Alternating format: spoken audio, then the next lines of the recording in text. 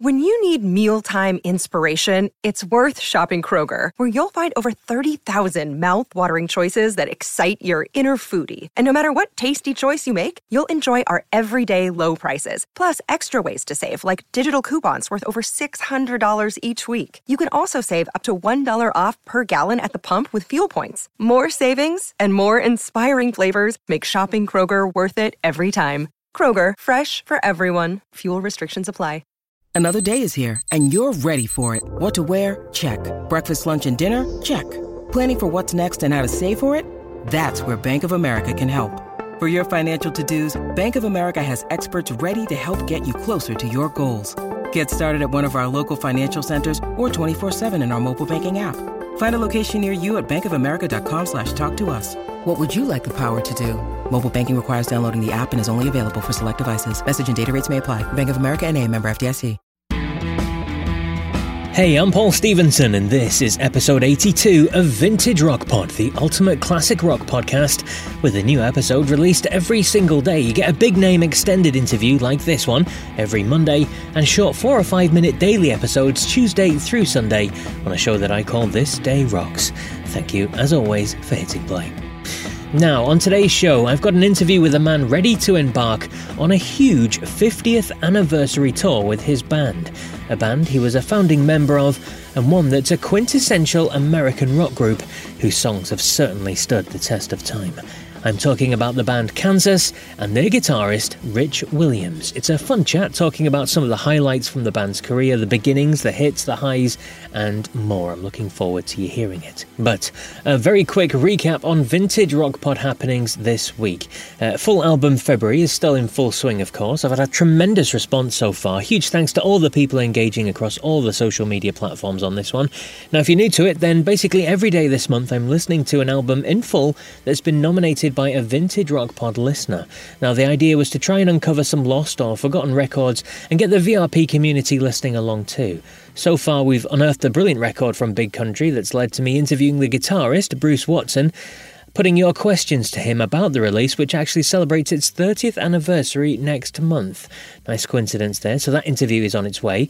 Also, Canadian band The Kings was in touch on Facebook after their album The Kings Are Here was included as well, which is very cool indeed. A quick shout out to David Thomas, Russell Schultz, Adam Hamilton, Rob McBeathan, Joey Michaud, Glenn Gillis, Dave Lepzinski, Tenacity PR, My Rock and Roll Heaven on Twitter, Bruce McKenzie, Marv from Pods Like Us, and Alistair Tams for the fantastic comments throughout the week. Get involved every day on social media, Facebook, Twitter and Instagram. I post that day's record so you can give it a listen and leave your comments. Also, check out the Vintage Rock Pod YouTube channel. It's been getting a lot of traction these last few months. A recent video with Rod Argent from episode 81, it took off. Over 60,000 views on that one, which is pretty crazy. And there's a fun little part as well. If you subscribe to the Vintage Rock Pod channel, it's absolutely free. Don't worry, just press the red button. On there, on YouTube, every single day, I post a fun poll. It could be, I don't know, which of these 4 albums do you like the best? A mix of guitarists, maybe vocalists, big singles from a certain year, that sort of thing. Loads of people get stuck in with that every single day. 6, 7, 8, 900 votes are coming in, and loads of comments as well, which sparks great classic rock debates. So please check that out as well.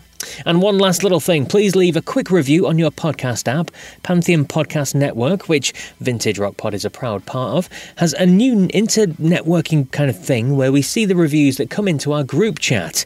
So whenever a podcast receives one, we all get a notification. Now, Vintage Rock Pod hasn't had a review since this started a couple of weeks ago, so let's change that, please. Leave a review on Apple Podcasts or whatever app you use. It really does make a big difference. Only 5-star reviews, though. That's the main thing.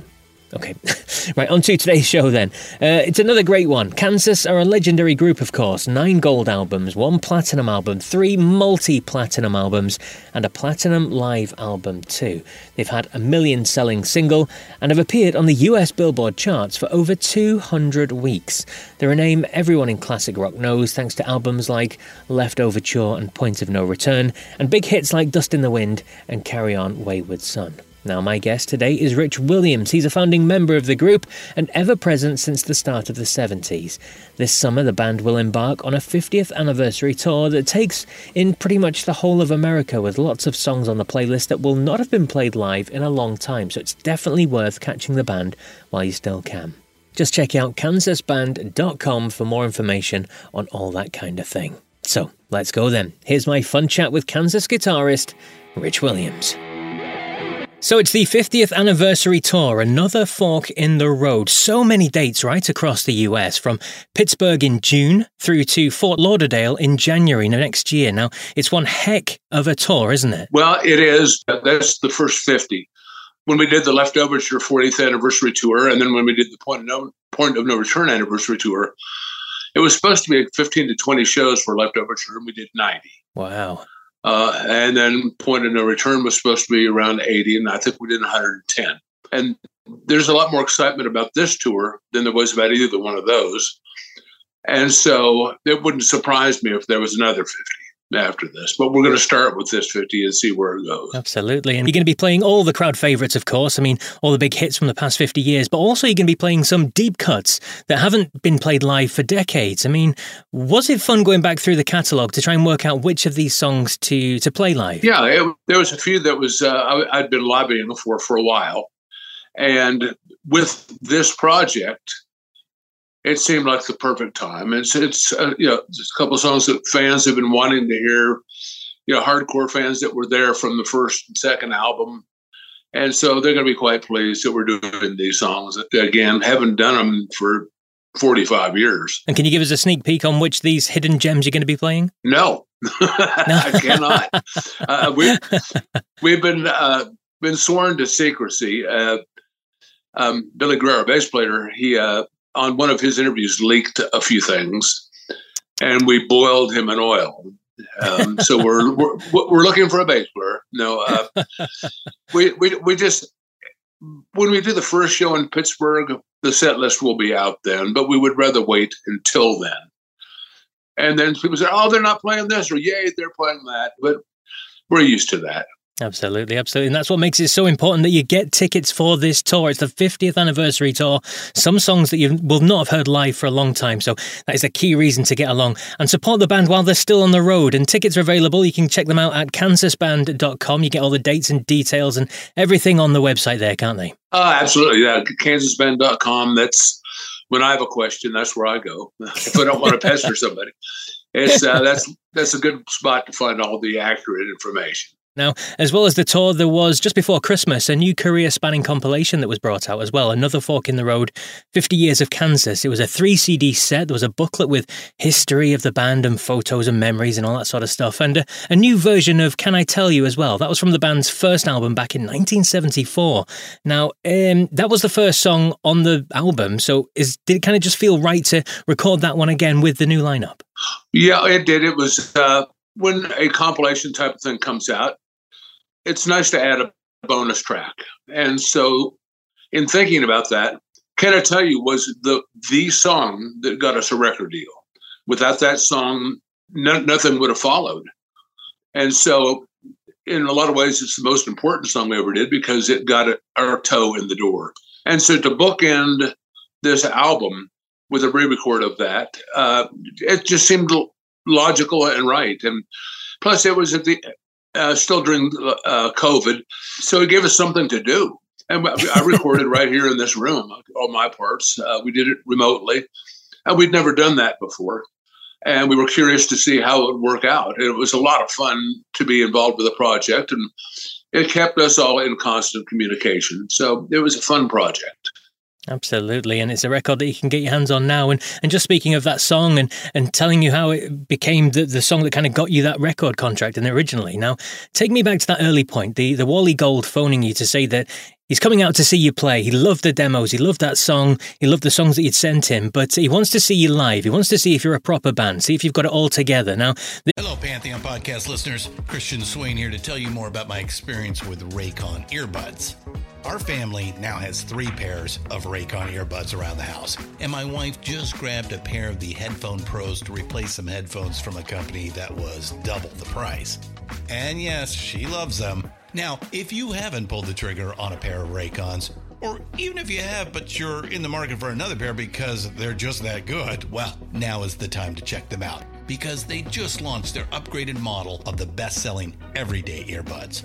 with Raycon's upgraded everyday earbuds. Now, you also get active noise cancellation, ergonomic design, and multi-point connectivity that lets you pair with 2 devices at once. New quick charge function, 3 customizable sound styles, plus awareness mode. Available in a variety of vibrant new colors to complement any and all skin tones. I even have a pair of earbuds in a cool green color. I have tried just about every earbud known to humankind, and these Raycons are fantastic.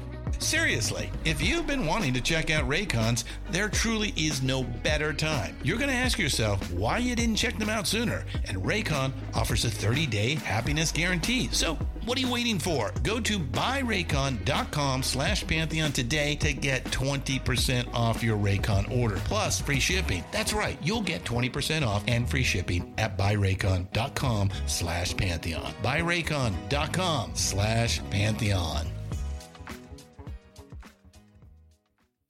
This is what leads us on to the famous free beer concert. I love this story. Can you tell us a bit more about that? Yeah, well, we were a band called White Clover, and that was basically the original Kansas minus Kerry Livgren. And we had made that demo tape, and Kirshner liked one song on it, and so we had some interest. And the band Kerry was in was dissolving. And Kerry was such a fantastic songwriter. And we thought, God, if we get a record deal, we need more songwriting. And so Kerry joined us, and we were playing around some. And then we were in Dodge City, Kansas, of all places, and taking a break. And the bartender says, you guys got a call from New York. Okay. And so I think Dave Hope answered the phone, because Dave Hope was kind of our money guy. He would collect the $100 from the bar owner at the end of the night. And so he answered the phone. It was, "Hi, there's Wally Gold with Don Kirshner, and really love your tape. And we'd like to come out in a few weeks and see you guys. So if you could set up an audition." Okay.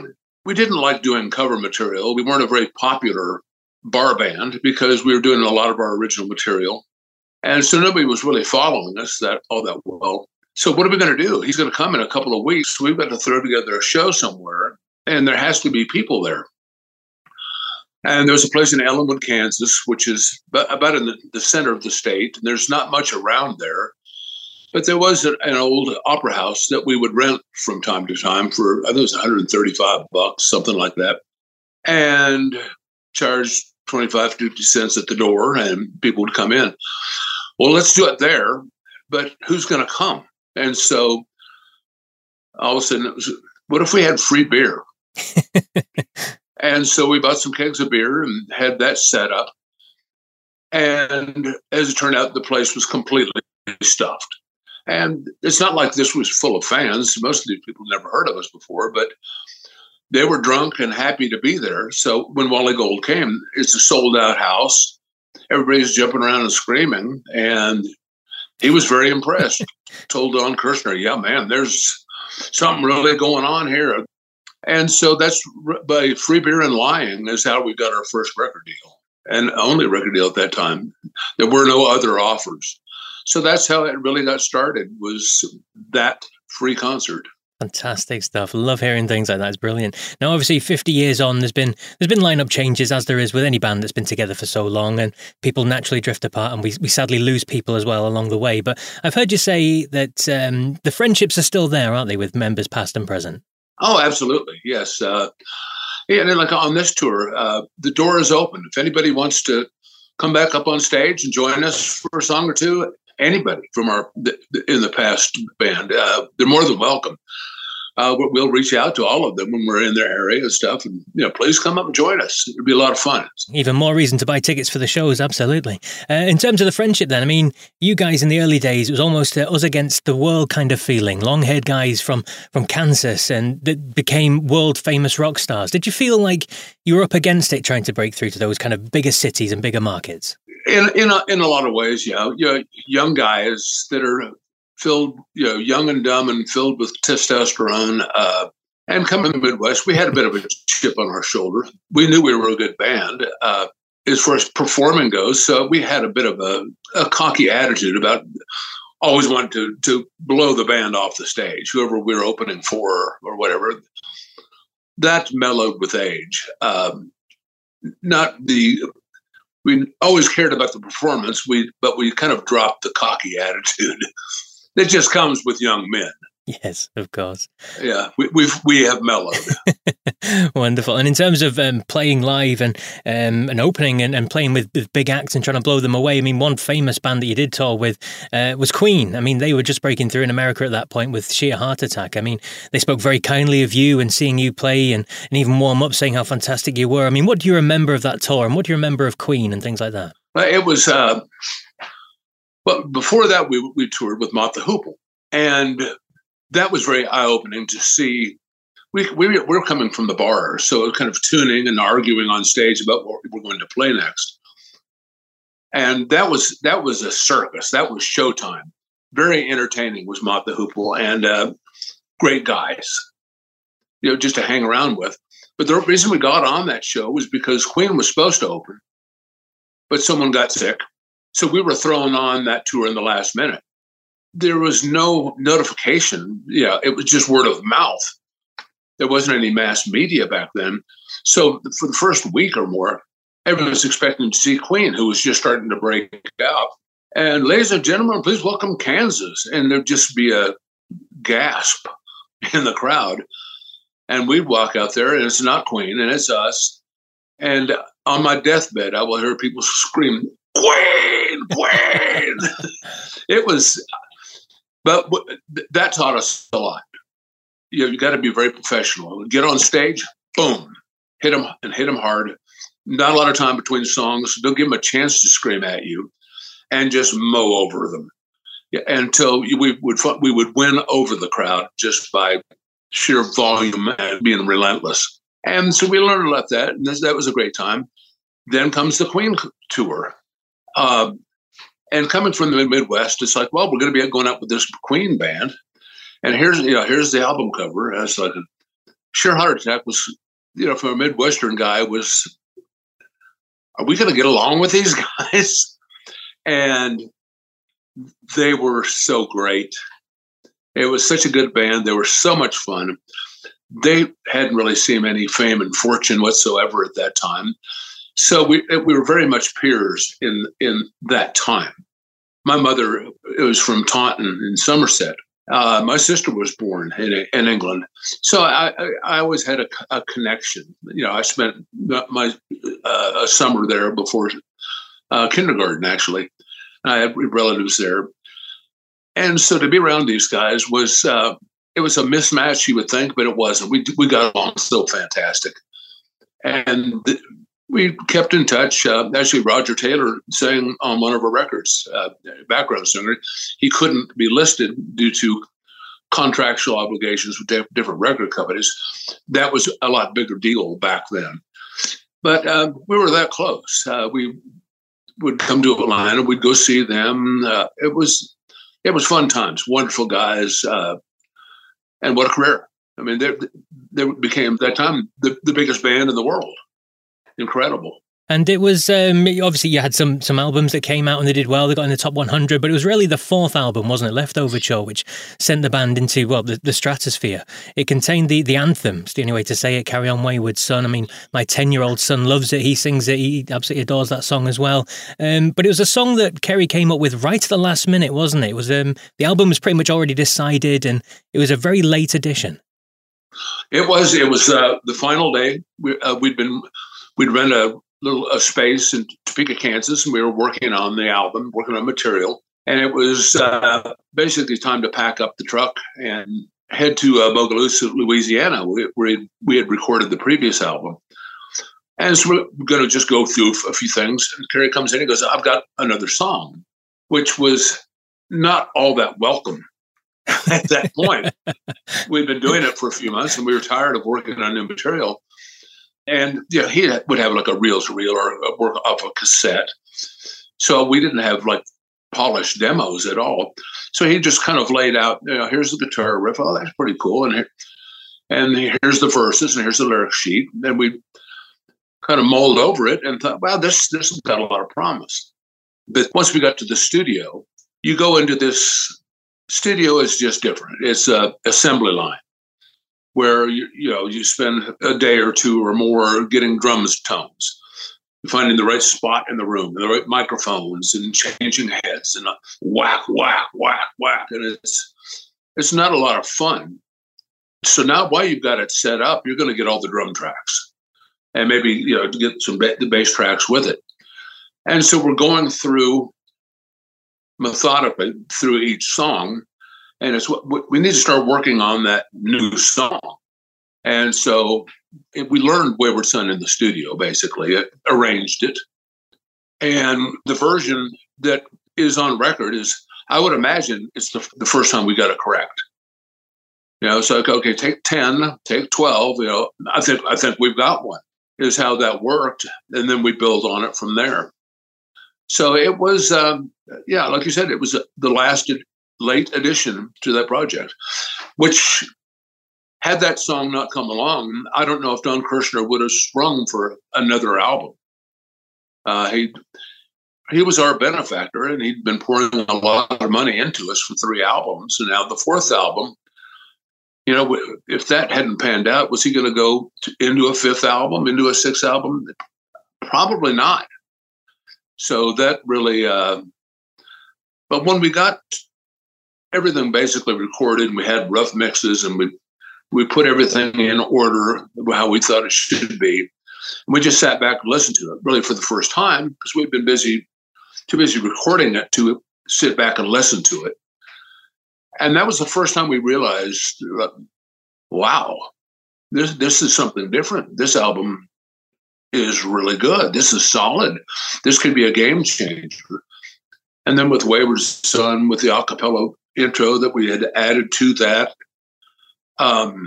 we felt very confident that this was our best record to date. We were at least delivering something that has a shot of being on the radio. Incredible. A shot of being on the radio, and it turned out to be an absolute rock anthem. You mentioned there that adding the a cappella at the start of the song. I mean, whose idea was that? Because it was a fantastic, wonderful harmony of the voices, wasn't it, before the drums and the guitars kicks in? I'm not really sure who originally. It just seemed, okay, this is a great chorus. What if? It was just kind of one of those things. Well, let's give it a try. And it worked out. We had examples of that from our previous days of playing in bar bands and stuff, and from our different roots. And I always loved an a cappella type of entrance myself. One thing that comes to mind was It's For You. It was a song by Three Dog Night that had the stacked da-da-da-da-da-da-da-da harmonies. And I always loved that intro. And so we had examples of that in our roots and other bands we had previously played in. So why not? Let's give it a shot. And it was right away. Yeah, that's it. Tremendous, tremendous indeed. Speaking of hits, Dust in the Wind, very different again to kind of the core Kansas sound. It was acoustic. I mean, what do you remember about hearing that for the first time? Similar, it is now Point of No Return record. And we're in the same situation where we were in a rehearsal hall. By now we had migrated to Atlanta, Georgia. And we're in a rehearsal hall there working on material. And Kerry comes in one day and he just says, I've got another song. It's probably not anything we would do. It's all acoustic. I just thought I'd bring it in. We'll just throw it on the pile of other stuff we're working on. Okay. And he had it on his reel-to-reel. He roughly recorded an acoustic, and he had a lyric sheet. And I will never forget it, just standing there. And Kerry and Steve are over here. Steve's kind of looking over his shoulder and reading the lyrics, and Kerry's mumbling the melody. And this rudimentary acoustic recording is playing in the background. And he finishes, and Dave Hope says, where did that song come from? And Kerry was like, you guys like this? He had no idea. And it was like, Kerry, that's our next single. On that very first listen, in that rudimentary form, we heard a great song that he had penned, and had no doubt that that was going to be our single, and no doubt it was going to be a hit. And it was like, yeah, yes, this is the song that's going to continue the success of Love Overture. It was The only song that's ever come along that, upon first listen, I think, was an absolute yes by everybody. Interesting indeed. Now, that, as you said, that came from the album Point of No Return. I mean, the artwork for that album is very iconic as well. You see it everywhere. I mean, people in movies and TV shows, you see them wearing T-shirts with the album cover on it. I mean, what do you think when you see things like that all the time? Oh, it's great. Somewhere on my computer, I have a clip from The Simpsons where Homer is in a record store, and I froze it and took a picture of it.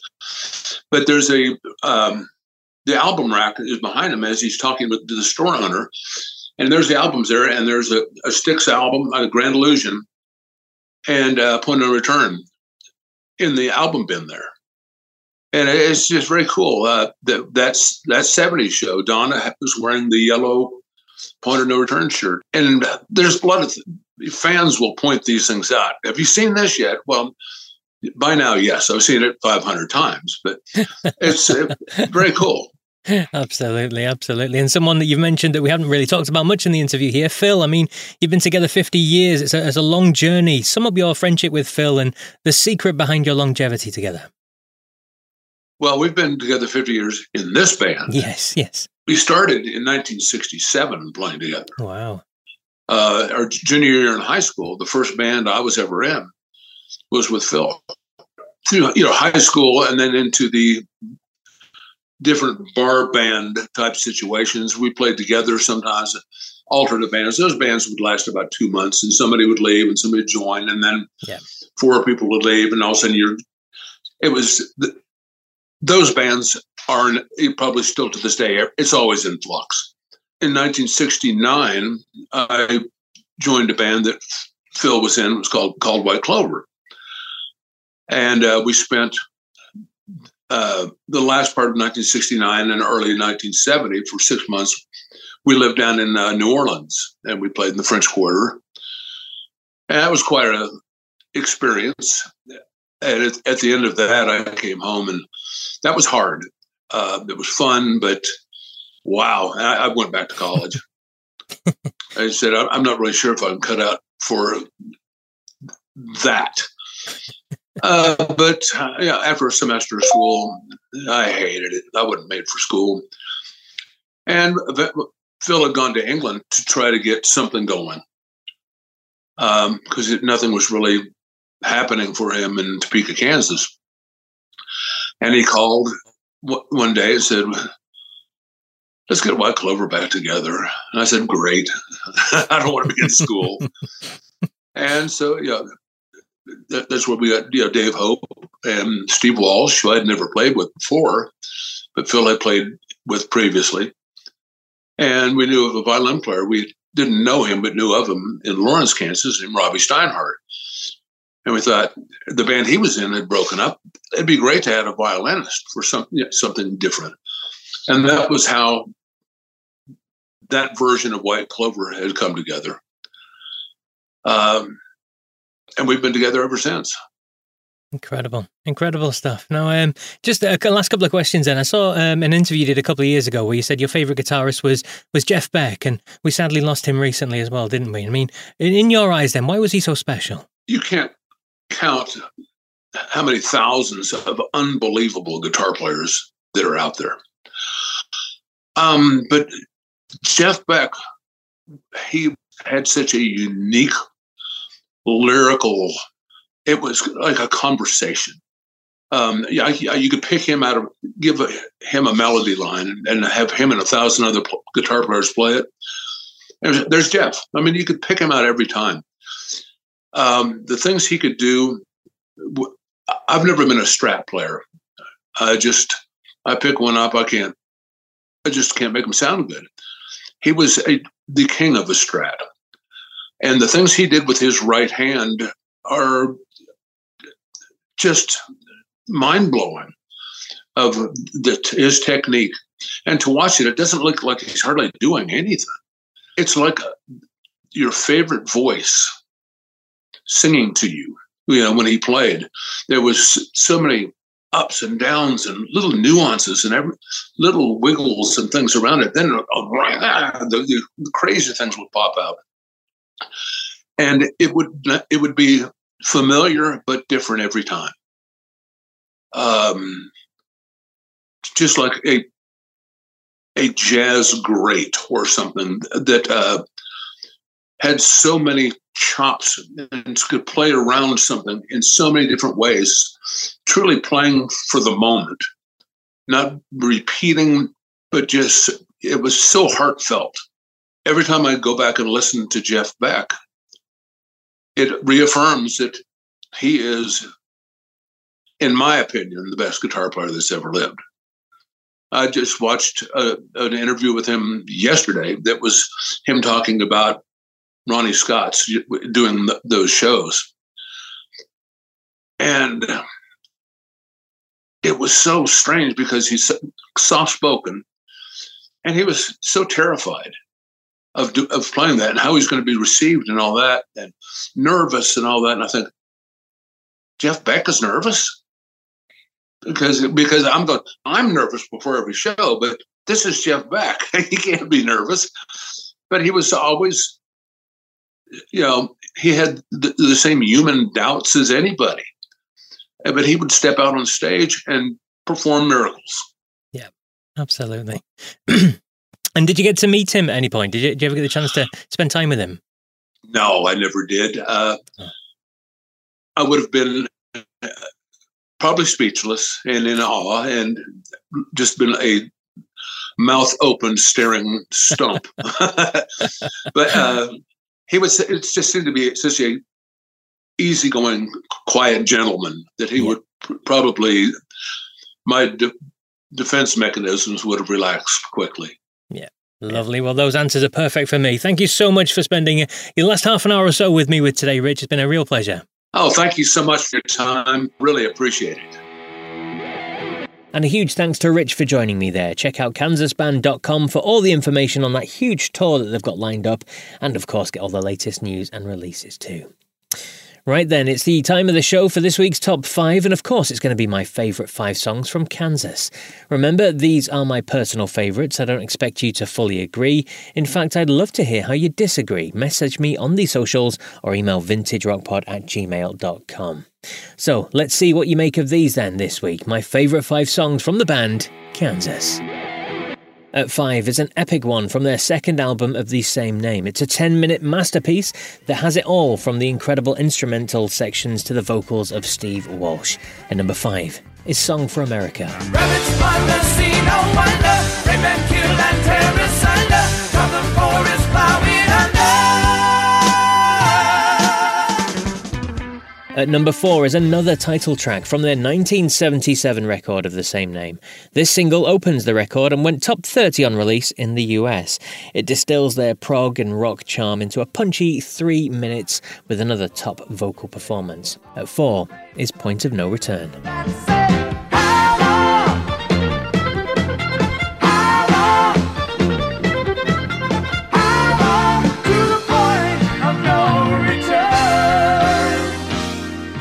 At number 3 is one of their 80s catalogue from the album Vinyl Confessions. This song has a big chorus and charted at 17 on the Billboard Hot 100. And number 3 is Play the Game Tonight.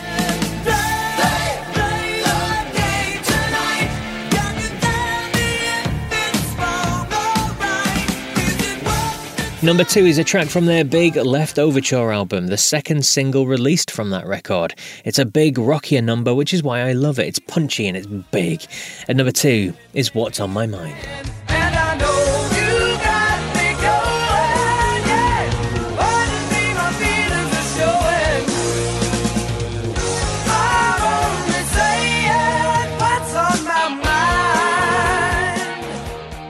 And at number 1, it can only be one song for me. Right from the opening seconds, it grabs you, hooks you, and never lets up. The song that really put the band on the map and remains one of the most played songs on classic rock radio today. From Left Overture, my favourite song from Kansas is, of course, Carry On, Wayward Son. I can hear them say, carry on, wayward son. There'll be peace when you are done. Lay your weary head to rest. Don't you cry no more. So there you go, my top 5 songs from Kansas. Maybe some surprise at No Place for Dust in the Wind, but I do love a harder, rockier sound. As always, though, I'd love to hear what you think. What's your favourite track of theirs? Message me on the social media platforms or email me vintagerockpod@gmail.com and I'll give you a mention on next week's show. And remember to keep checking the Vintage Rock Pod social media channels for full album February. See what record we're listening to each day. Join in, leave your comments. Everyone is welcome. We're going to unearth some brilliant classic records along the way. Check out Facebook, Twitter, Instagram for all that kind of thing. Well, that's it for me then, and this week's big interview show. Thanks again for listening. Make sure you subscribe to Vintage Rock Pod on your podcast app so that you get all the episodes on there. They are released every single day, so the only place you can get it is on the Vintage Rock Pod feed. I'll be back tomorrow with another This Day Rocks. So until then, take care.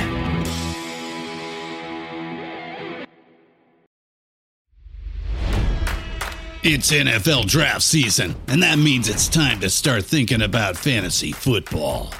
FantasyPoints.com features industry-leading experts and prognosticators using proprietary hand-charted data to help you score more fantasy points. FantasyPoints.com is the place to go for whatever kind of fantasy football you play. Whether you play fantasy football, daily fantasy sports, or do a little bit of everything, Fantasy Points has the meticulously researched content to guide you to victory. And why wait for the fall? Fantasy Points also covers the new spring football league, the UFL. Join the guru, John Hansen, Scott Barrett, Joe Dolan, and other massive names in the fantasy football universe with an exclusive offer. Use code Pantheon for 15% off any Fantasy Points package, including the all-in package, with access to every article, tool, and data nugget that Fantasy Points has to offer. That's FantasyPoints.com and code Pantheon for 15% off at Fantasy Points. FantasyPoints.com, code Pantheon. Score more fantasy points.